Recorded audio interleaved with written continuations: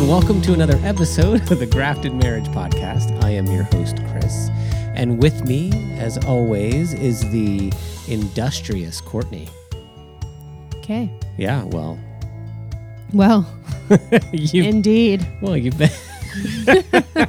been kind of industrious lately. Okay. Yeah, it's good. Lots going on. Yes. Mm-hmm. All right, so I thought it would be good for us to talk a little bit about hurt in marriage, and also talk then about anger a little bit in marriage because it causes hurt. I think it's like both ways, right? Hurt can cause anger, anger can cause hurt, and then vicious Which one cycle. came first? Well, it's a chicken and the egg problem, right? So I want to talk about that a little bit and how our hurts can sometimes cause us to lash out in anger or be angry. And obviously that has a real detrimental impact on our relationships. I think from my own, life experiences or what have you, I think anger is a pretty big problem in the world or with humans, I think. And I think it can be bad for families. I think it can be bad in marriages. I think it can be bad in, your own life. If you're walking around angry all the time, that's a problem. It's definitely not part of the fruits of the Spirit, right? Anger is not one of the... No. I think it's like in the other list, right? Yeah, I actually have a verse for it. What? Just lay it down, sister. So this is actually on our felt board right now because it is a struggle that we have. And as we've been on like this little bit of a break, and changing our location and our whole world has kind of changed in the last 6 months. You and I both have had those moments of fear that turns into anger where we lash out, because you're like tired or afraid and you're like, oh, don't bother me, and you get angry. So this was our verse that we've had up for the last couple weeks. Know this, my beloved brothers, let everyone be quick to hear, slow to speak, slow to anger. For the anger of man does not produce the righteousness of God. And most often for me in my life, I've been pretty slow or medium speed to hear, pretty quick to speak, and then pretty quick to get angry. Because I have I want what I want, And so I wanted to share one other thing too. I went out to lunch with some people that I just met this week, and she was talking about how she had to let God bring some discipline to her because she kept feeling like, well, my kids are doing this and they shouldn't be, talking to God. And then my husband's doing this and he should be doing this instead, and all these kinds of things. So it started bringing hurt up, and which caused anger.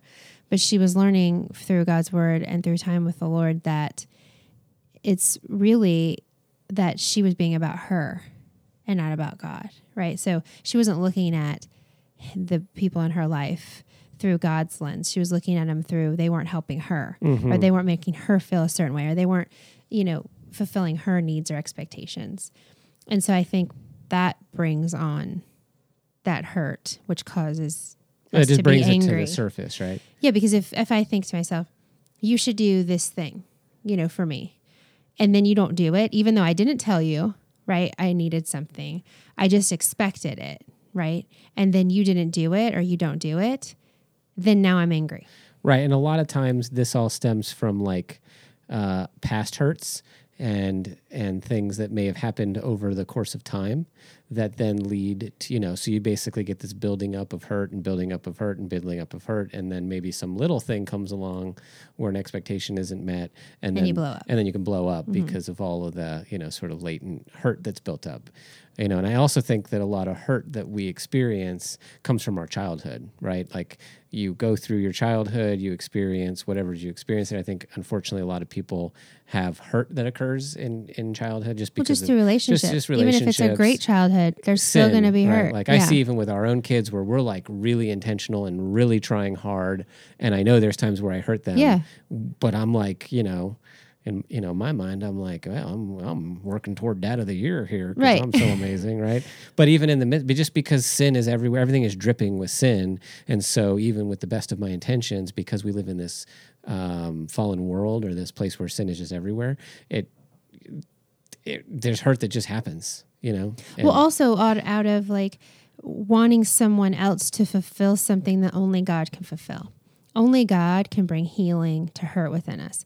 And if we're looking to our spouse especially when you get married. Because I thought, of course, I think we've talked about this a little bit before. It's like, I thought you were going to be everything that I wasn't and what I needed, and you were going to do it all perfectly every single day for the rest of my life. Right. That's like not a big deal at all. Yeah, right? And it's pretty much worked out just to plan. Right. Right.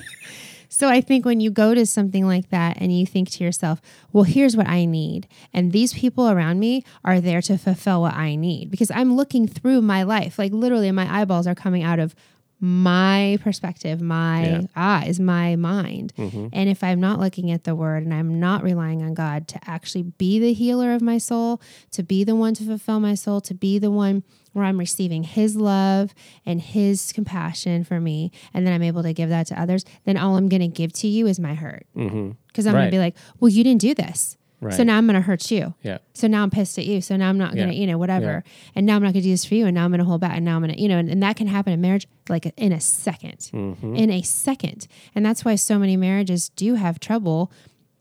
They say the first year, the first 7, the first, it's forever, right? Because we are two fragile sinners coming together that cannot fulfill one another, really. Right. Only God can. And so with God, when he fills us up with his love and compassion, well, now we have a situation where we're both filled with God's love, and we can share that love with one another first and then with the world around us, because it's a missional experience being married. And we actually had a couple write in to give us a comment about this, and they said how they too are really seeking, God's will in their marriage, and they want to keep it fresh and be active in their marriage and not letting it, go dormant and stuff like that. And it was so cool to hear, people are wanting this. Like we all in our marriages want a good, thriving marriage. The issue is us. We cause this to happen, and then our anger comes out. So I think anger inside can be dealt with God.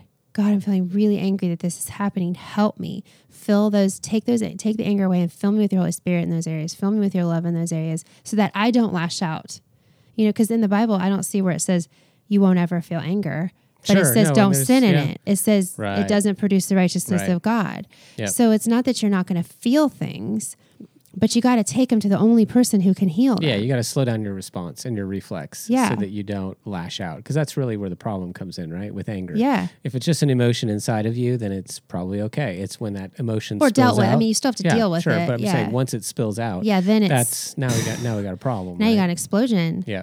And but if you can talk with your spouse too and say, I'm really feeling angry about this thing, or sometimes you're like, I'm feeling angry and I don't really know why. Please help me come to the understanding of what is happening, because I need help. And we're going through a really tumultuous time in our world, with like things being so up in the air and people being angry all over the place and crime and like viruses, all these things going on that can produce fear.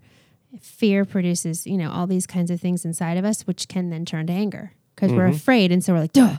When you're afraid of something, you can lash out. Unfortunately, it's like a cycle, right? So, like, let's say when you were young and you were a kid, and then your parents were experiencing the hurt that they had throughout their lives, and then they lash out in anger, and then they treat you in a certain way that generates hurt, and then you grow up, and then you do, you're reacting out of your hurt, and that results in anger, and then it goes to the kids, and then those kids have, and on we go. Yeah. And that's sort of how that whole like generational thing can happen. Baggage, where it just sort of keeps passing down. And so I think it's really important for people to understand that there is going to be hurt in our lives, that we all have hurts from things that have happened over the course of time. I don't think there's anybody walking around on earth upright that, can say without, being a liar that they haven't experienced hurt in their life, because we all have. And we need to take inventory of that and understand how that past hurt can move forward into the future, and take that to God and be prayerful about how we can deal with those hurts and come through them and sort of make peace with them, so that we can then, be better prepared to handle the circumstances that we're going to face, so that we're not reacting in those circumstances in an inappropriate way. And for people who have issues with, anger, because I do think that anger, you can see it in, like Courtney was saying, in today's politically charged environment, people are yelling at each other. There's a lot of anger. And we could all stand to, back off that anger a little bit. And again, take it to God and pray and say, God, show me why I'm responding in anger. Why am I being so quick to lash out, or whatever it is that you're dealing with, and, and work it out. And a lot of times you'll find that you're afraid.